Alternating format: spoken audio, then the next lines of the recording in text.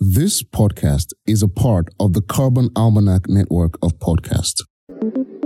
Hi, I'm Imma. I live in Scotland. Hi, I'm Jen and I'm from Canada. Hi, I'm Olabanji and I'm from Nigeria. Hello, I'm Liki and I live in Paris. Hey, I'm Rod. I'm from Peru. Welcome to Carbon Sessions, a podcast with carbon conversations for every day with everyone from everywhere in the world. In our conversations, we share ideas, perspectives, questions, and things we can actually do to make a difference. So don't be shy and join our Carbon Sessions because it's not too late.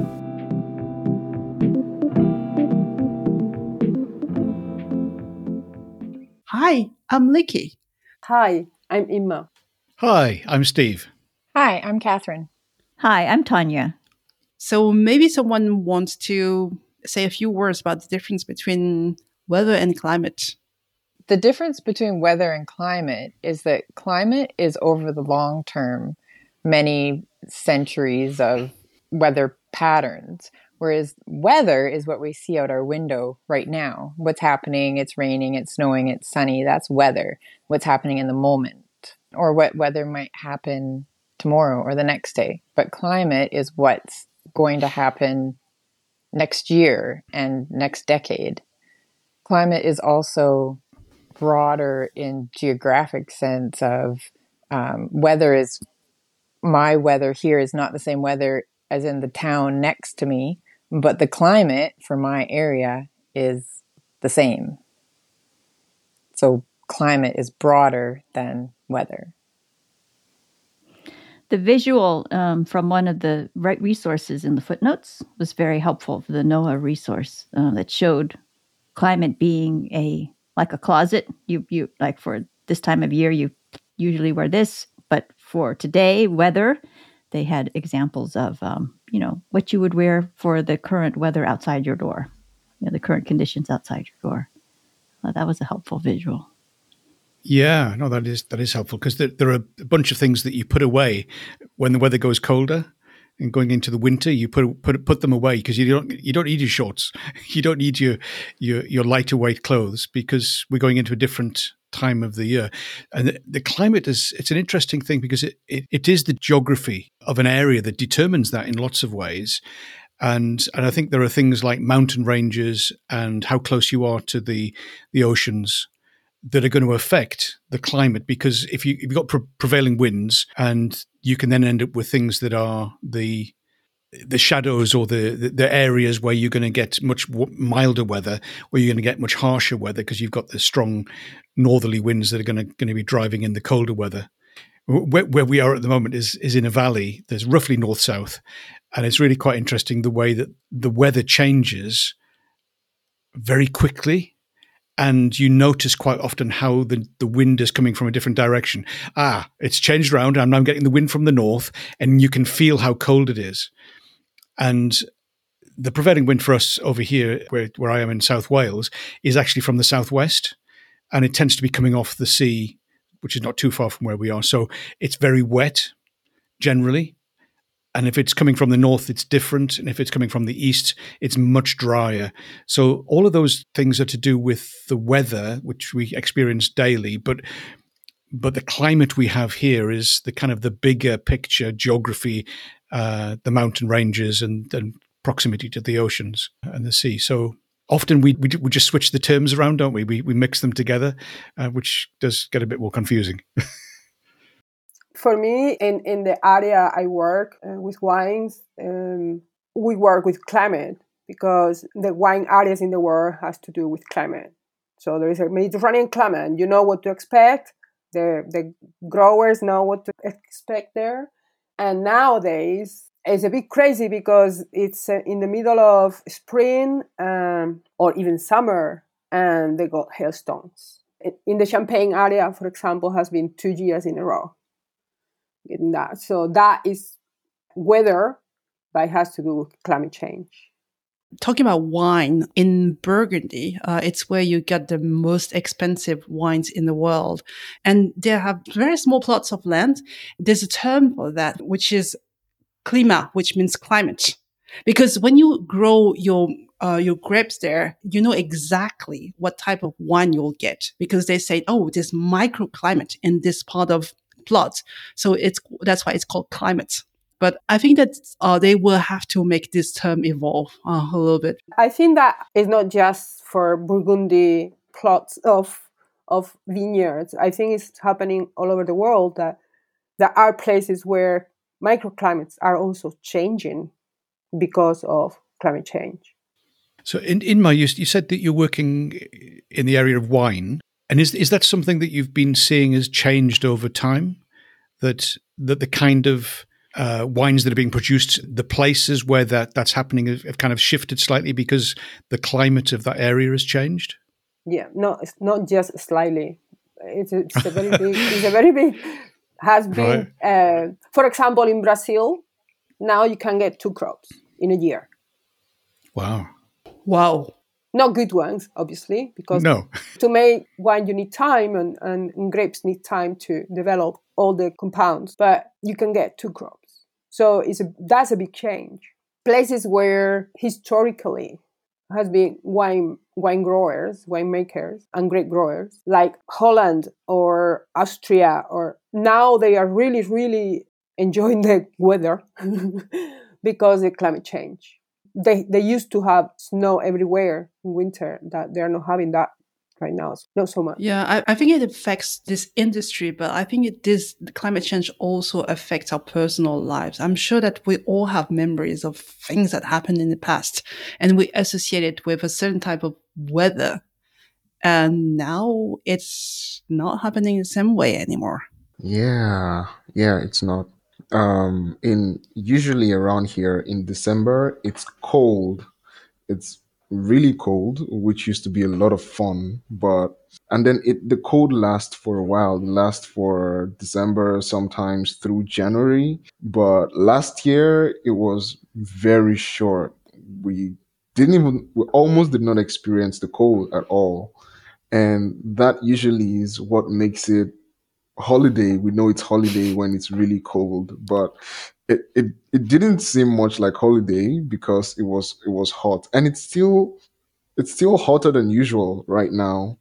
But is it a pattern that you see every year now, or it's just happened one time? Well, this just happened one time, which was last year. 2 years ago, I think it's just been reducing over time. But yeah, last year was the shortest we've seen so far. I mean, as far as I know. For us, it's kind of the opposite. Where I live in Vancouver, British Columbia, we're used to very moderate temperatures. So year round, we don't have a lot of fluctuation or difference between our coldest temperature and our warmest temperature. But now, over the past, I would say 10 summers, it's getting hotter and hotter in the summer. And whereas we're used to not having air conditioners and still, like, I still have a spring coat that I used to wear year round. Now summers are hot and everybody's buying air conditioners. Everybody's putting different things in their homes to keep them cool, as opposed to before it would be, we'd not even need anything. It would be pretty much the same. And that's definitely a thing that has changed here. We're getting more used to hot summers, whereas that's something that just wasn't happening in the past so much. And out here in Southern California, we have a lot of drought. Every year, we just have a lot of drought. And last week, they announced that some of the counties will only be able to water, the homes in these counties will only be able to water 1 day a week. And that's supposed to start June 1st. And the water that these counties rely on, at Lake Powell and all that out in the desert up in Arizona, there at the border, they're record lows.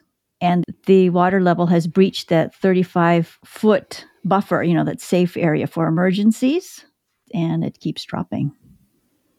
And so I imagine that, one day we may just see a warm shower being part of a hotel package, as a luxury perk, because it's really bad. And it sounds silly, but I also think that's also very realistic if things continue. And if people don't choose to manage their water use, right? And then for you, also the risk of forest fire because of the drought is scary. Mm-hmm. And now with your reservoirs being so low, you wonder where they're going to get the water to put out the fires. It seems like a vicious cycle. Yes, it is a vicious cycle. Yes. And the fires get bigger and bigger every year. Also here, I've noticed the last 3 years maybe that the flowers coming in spring open really, really quick. And there are still no bees around. Oh. Because it's too soon. This year, even before the leaves are out, the flowers are flowering. Yeah. We have this thing in France. I don't know what it's called. I'm going to show it to you, and you're going to tell me what it's called. It looked like lily of the valley. And so this is a tradition in France that we buy this and give it to wish happiness to women in France on 1st of May, because it's a very delicate flower you see in the woods, and you'll find it the flower in a certain period of time around the 1st of May. And this year, and actually I've been seeing this pattern over and over, we get it sooner and sooner. I think I got those. I got it on the 1st of May, but the first time I saw this in the woods were maybe sometime in April. And it was really alarming, It's like daffodils. You get the flowers in March, but I think I've seen them sometime in February. It's variable because you've got complicated interactions, because it's the amount of water as well as the amount of sun and the overall background temperature. And some of the plants seem to respond to one of those things more than others. And then you've got the birds, and sometimes the birds are coming out. We've got some cuckoos around at the moment, which are here, but they've travelled. So they've actually come from Africa. They've flown up and over and across, and they probably come past you, Leaky. They probably waved as they came past you, and travelled across. And now they're in the southwest area in the UK. The dates are going to vary a bit. And I heard an interesting account of a place in Oxfordshire, where an area of woodland where they've been monitoring birds. It was great tits in particular, but it was since 1947, I think it was, in the 1940s. They've been monitoring every year when these birds are laying the first egg. So they've got nest boxes and various things they're able to monitor, and they've been watching. And this year is, compared to 1940s, is like 28 days earlier. So it's warmer. It's, everything is coming earlier, and that's 28 days. Really, that's quite a shift, isn't it? That you can't see that year by year. It might be a little bit different, a little bit here, a little bit there, but because you've got that long-term record, you can see that there's a definite shift happening. Yeah, there is that website, the project called Budburst, that monitors how the changes in plants when they're flowering, when they go into bud and all that. It's over many years' time. Yeah, that study that. Yeah, that track that. It's a big citizen science project, but I'm sure there's one for ornithologists as well, for the birders and all that. Yeah. The climate is really changing, and it's a big deal because the way we experience everything is just changing. The way we experience seasons are changing. The way we experience food, the way we experience I read a blog post that says climate is what you expect and weather is what you get. What we expect is delivered to us in what we get typically. And if we expect something and we don't get it, it just changes the way we do things on a whole new scale. It's just like sleep. When you have a constant time you sleep, your body is trained to understand that that's when you sleep, and you have a time that you wake up. And so seasons are like that. We expect fruits at certain times. We expect the holidays at certain times. We expect many of these things. They form the experiences, our human experiences in general. And so when these things are changing without we expecting that they're going to change, it just alters our experience as humans. On different levels, and that really is a big deal. And I think a lot of people are experiencing it differently, just like we're seeing here. The climate is changing. Yeah, and I think that our lives has been, as you said, our lives have been organized around a certain expectation of weather. Like, we're talking a lot about adaptation and coping mechanism, but so many things needs to change. Like, just look at our built environment, look at the buildings, the houses we live in. I mean, it's just crazy. If the climate changes, and it is changing, and the houses that we've been living in, and I live in a very old house. It's been built like 100 years ago. And does it mean that we need to turn it down and build a new one? It just doesn't make sense. Yeah. I think that there's a lot of, I think that we're going to do a lot more. We probably will do a lot more than we're anticipating, because on one hand, we're saying we need to protect the ecosystem from the changes that we're experiencing, so that we don't experience these changes as much. And so there's the Carbon Almanac that says, hey, here's how to protect the earth or preserve the ecosystem that we have right now. And we're doing that on one hand, but I think on the other hand, we also have to, find ways to be ready for what is already changing, because this is going to be gradual. If we're going to make progress to ensure that we don't experience too many more changes. But right now, we're already experiencing changes, and chances are we'll continue to experience them for a while, even maybe before things take a turn. And so I think it's a two-sided thing here. I don't know if that makes any sense. Yeah, a lot of the memories we've got, I guess the strongest ones go back to when we were children and when we were younger, and we would kind of remember things. Do you remember those really long hot summers when we weren't at school? We had the school vacations, the holidays, and I think, but what is that to do with my memory? Kind of painting it as this amazing thing that was a long hot summer because I didn't have any responsibilities, whereas now, I'm working all the way through the year. It seems I don't have that long 6 week break in the middle.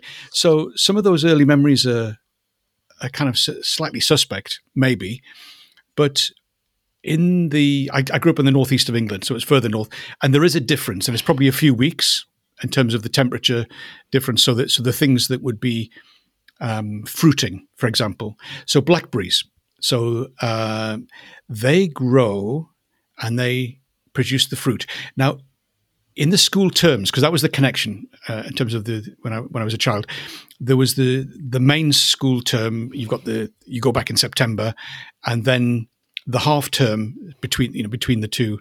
This is the problem of I'm talking to people who have got a different kind of school timetable, and I'm using words you might not recognize, but it's halfway between starting after the summer and finishing for Christmas, kind of the holiday period then. So it's a half term, so it's halfway there. And that week that we used to have off was called Blackberry Week. It was kind of a nickname for it. And that's when you went and picked blackberries. That's when they were fruiting. So that was when? That was going to be kind of October-ish? No. They're way before then now.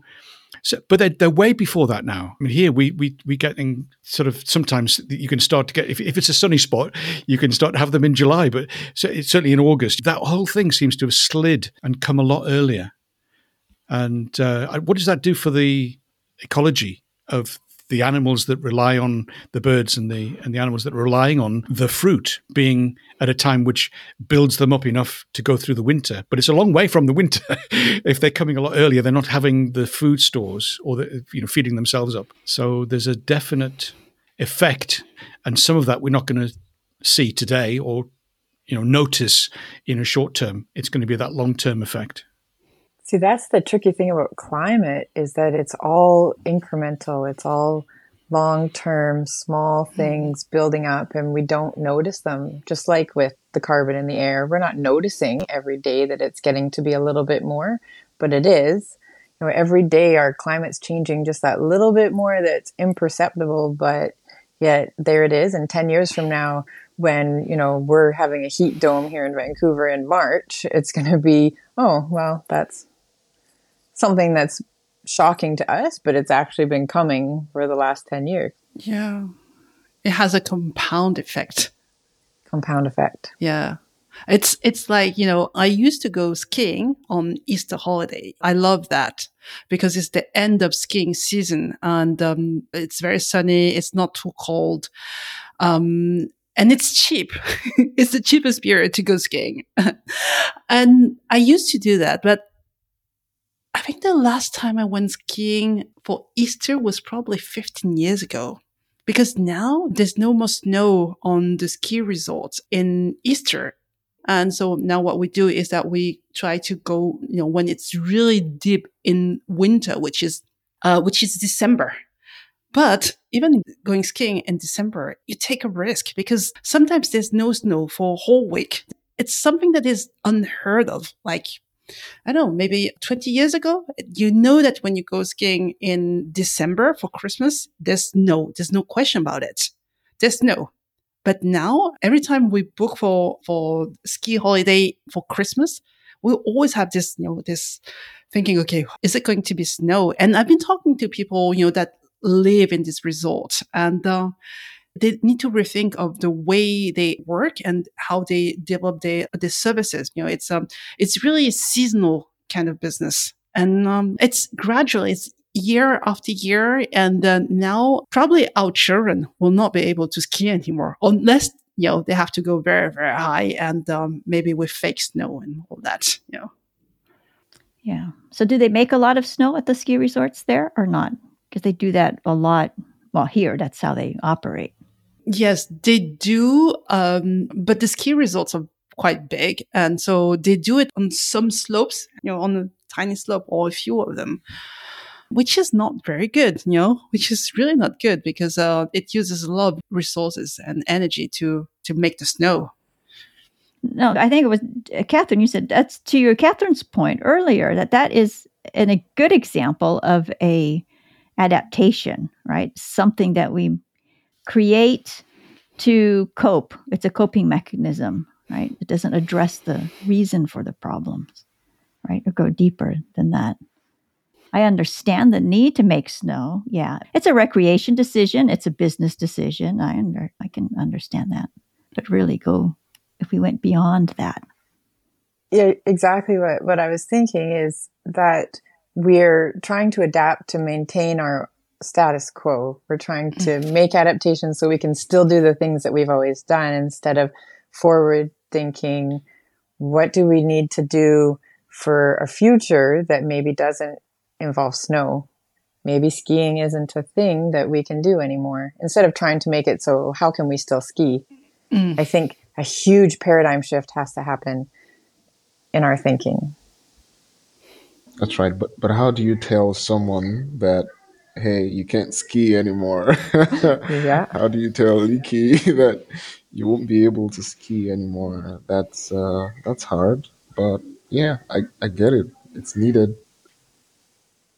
It is. When we were working on the children's book, we had a page in there that talked about Minecraft and the energy your computer takes when you use these computer games. And one of our child editors had said, we're scaring kids enough with this. We can't also tell them they can't play Minecraft anymore. Yeah.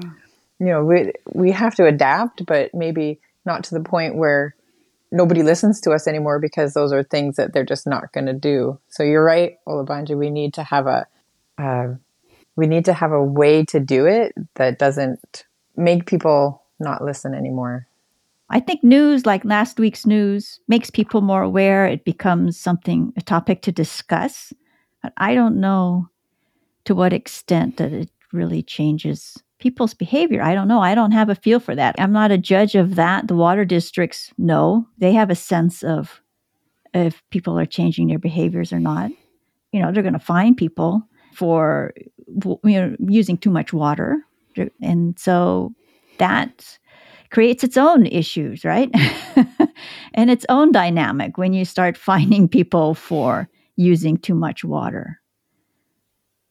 Because there are 6 million homes affected by this change. Or, for example, Tanya, I don't know if you're in the agricultural zone with the avocados. I had read an article recently about how much water an avocado plantation takes, but yet a lot of the water that the cities need is being diverted to these farms because avocado is such a cash crop. Have you noticed anything like that there as far as agriculture? Yes. In Riverside, we are the source of the navel orange. That's Riverside's history. And the original orange tree is actually well gated and protected. But yes, that's true. That is true. And I forget how many acre feet of water it takes to water the citrus groves and the avocados and all that. That is absolutely, yeah. That is happening. That's a reality. There's the cash crop issue. There's the food issue. There's, I don't know. It's very complex, all the decisions that are being made. When I was a child, I'm from the south of Spain. We have droughts. We have 48, 50 degrees Celsius easy in summer, but not now. Now it's even worse because it starts before summer. But I was a child and it was like that. But we always had a problem with water. There is not much rain there. And I do remember the common conscience of everyone cutting the water or wasting water at all. And it was a culture about it. And it wasn't a government saying, oh, you need to cut your water. You need to cut your use of water. No, it was the population, the population in all that area that was aware that because it was no water, they had to do it properly. I think once water stops flowing freely through the faucet, people who are kind of brushing it off might pay more attention, hopefully. Right? But if you look at the reservoirs, you follow the news, you see how things are changing. People are getting rid of their lawns and doing those types of very observable changes. Stuff like that is observable. What they do that is not observable, like, how they shower, wash dishes, do laundry, all that type of things. We don't know the water district, right? Those folks would have a better sense of what is happening. But in terms of lawns and stuff, there are a lot of people getting rid of their lawns. Yeah, that is clear. I guess for some of this stuff, there's a disconnect, isn't there, between cause and effect. So we can see the effect, but we don't recognize that we're part of the cause. Do you know what I mean? So that why would I change my behavior to change the weather? I can't control the weather. And that's true. But the overall climate, that shift is something that's not to do with what I did yesterday, but is what we've been doing for quite some time. Over a long period of time, there's been a shift. And we have to adapt, and those things are the things that we'll do. But the underlying principle of conserving and protecting is something that we just have to adjust our thinking so that all the time, not just because, if we turn the tap and there's no more water comes out, then clearly there's a problem. And I think if you live in an area, as you were saying, if you live in an area where it's just normal, then people automatically do that. Here in South Wales, we get a lot of rain and it's very green, just because that's the nature of the climate. But things are shifting, and I'm looking out of my window, even as we speak now, literally, and I'm looking on the lake, and it is probably 1.5 meters or more down off its normal level. Never had it as low as this earlier in the year. Later in the summer, often it would dry out. It's just because it's been fed by a river, which has been fed by the higher ground, which is sort of the catchment, and it comes down and through, and it's just not coming through. It's stopping. There's a slight flow, but not, and the lake is just drying out. That's a significant change, I feel. Now it's this year. Now, it wasn't like that last year, as early as this, but there's a general drift in the years we've lived here. That's what's been happening. It's been tending to get drier, and the lake is tending to go down a lot quicker. I guess we adjust, but how do we step in to control. Well, we can't change the weather. We can't change the climate. Not on a day-by-day basis, maybe, but we have to think about it in the longer term. Yeah, some of these significant changes are scary and they communicate an urgency because when you have the lake down by meter and a half, then there are probably tens and hundreds of lakes that are down as well. And it's just urgent. The speed at which we need to respond is there's more demand on the speed at which we need to respond to these changes because we've caused them over a period of time and we're seeing the effect. But right now, we have to reverse it faster than we caused it because if we don't, then the changes we're experiencing are going to become worse because the technology that caused these changes in the first place are advancing. They are increasing. There's more tech. There's more tragic convenience, if I can put it that way. Things that seemingly make our lives easy but contribute negatively to the ecosystem. And then we're having children that don't see life the way we saw or we see life because they're coming at this point where everything is there to make life convenient for them. And so they are going to pretty much live a convenient life, which is a very, hopefully not so carbon heavy, but that's what it's going to seem like eventually. I don't know, but the urgency, do we have the wherewithal, the capacity to respond at the speed that we need to if we're really going to save the planet? Because it's urgent. We can't reverse it at the pace that we created it. We have to reverse it faster than it took for some of these things to happen. I don't know. It's just it's some crazy stuff. But you know what, Olabanje, I have hope because of the people that I've met who are so dedicated to addressing this problem. And I know that here at the Carbon Almanac Network, we are a small group right now, relatively, but I think worldwide there are so many people, like as shown with the climate protests, when the people were doing the climate protests on Fridays, how many people showed up. It was very heartening to see that many people together for this common cause. I think we just need the strategies to be able to start to tackle the bigger systemic issues, such as the economy and our political systems, which quite honestly is going to be very tough. Like you said, it seems almost insurmountable right now, but I believe that's how change is going to be made by people like us and our listeners who believe that change is possible. And when we all work together, it's going to happen. And we keep the hope. Yeah, there's hope. Conversations like this, it tells us that there's hope. I mean, the many podcasts we see, and this one right here, and all the people, like you said, that are caring and every single day showing up to lend their voices and raise their hands to climate causes. Yeah, that's right. They give us hope. Hopefully, we can we can make a change.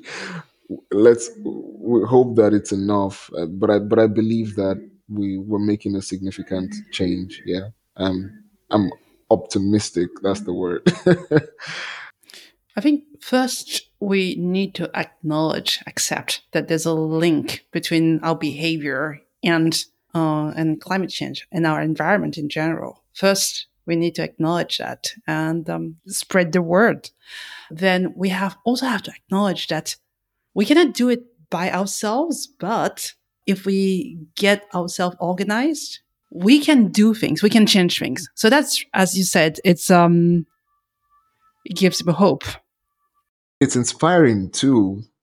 These conversations inspire me. Being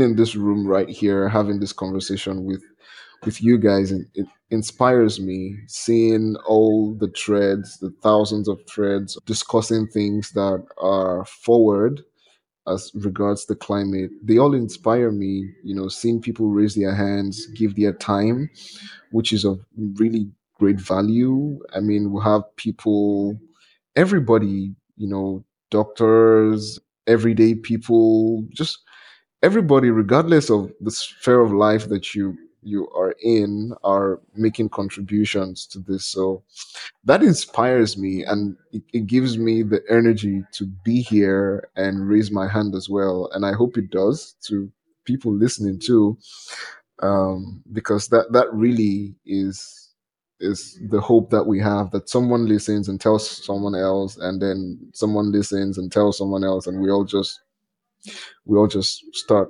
knowing and doing and caring about these things. Yeah.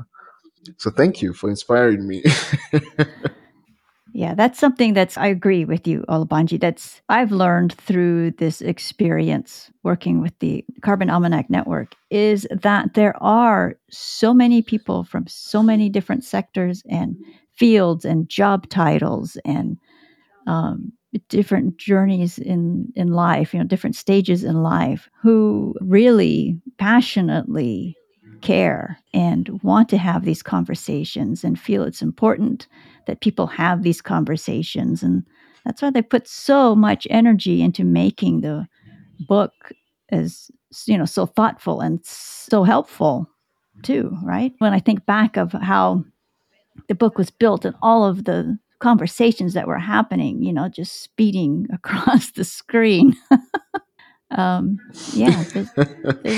was just wild. And so yeah, you tend to think, especially in environmental education, you think that there's a group of like-minded people, an obvious group of like-minded people. But what this experience has shown me is that there is a much wider group of like-minded people. And it really it really was eye-opening and really good to see.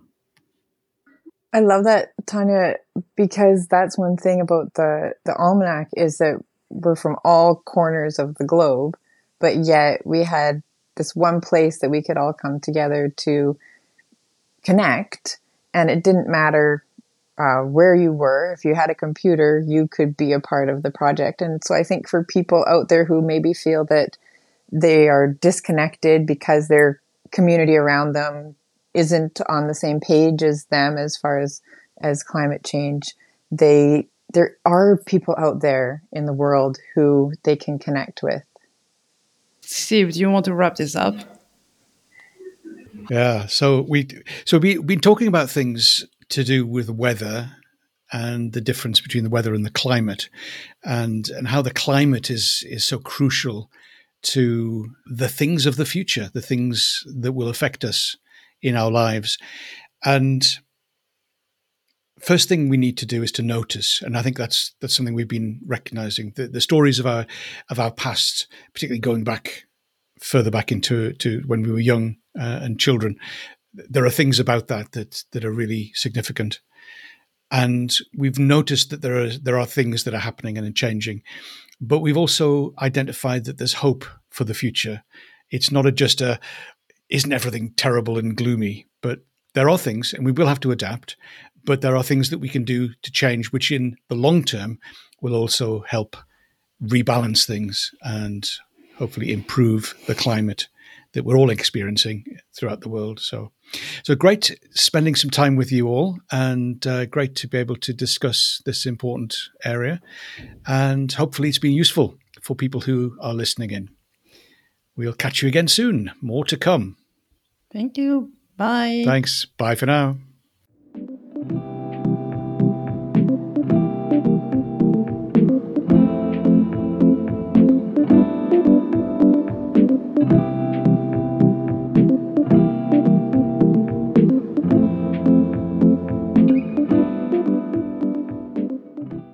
Hi, I'm Sam, and I'm a competitive golfer in the U.S.